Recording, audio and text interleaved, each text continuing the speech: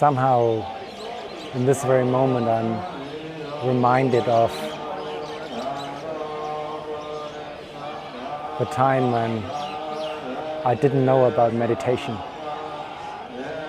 I saw everything as gray. The world was gray.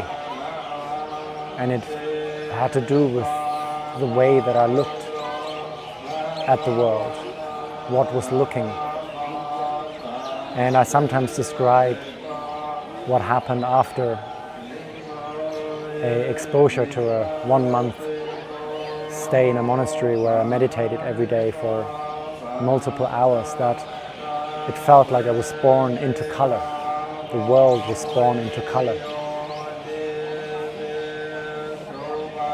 And when I look now at the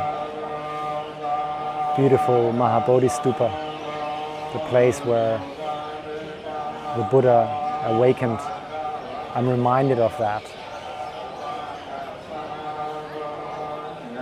That the world can be beautiful when I look from the right place. Of course, I'm not always there by any means. But I trust that this place in me and everyone exists where we can look at things as they are.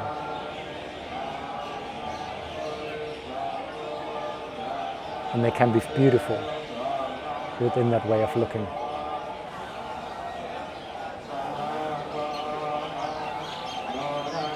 I'm not sure what it is that draws, all the different people here. But there's something when we come to a place like that, we dip into something more true than we might experience in our day-to-day life.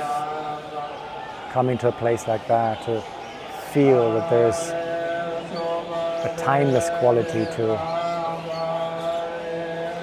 us that can be experienced, even if just in a very superficial way or in a very momentary way, but it is there, in the midst of the chanting and the people and the busyness.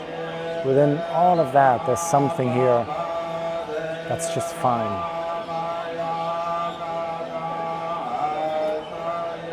Yeah.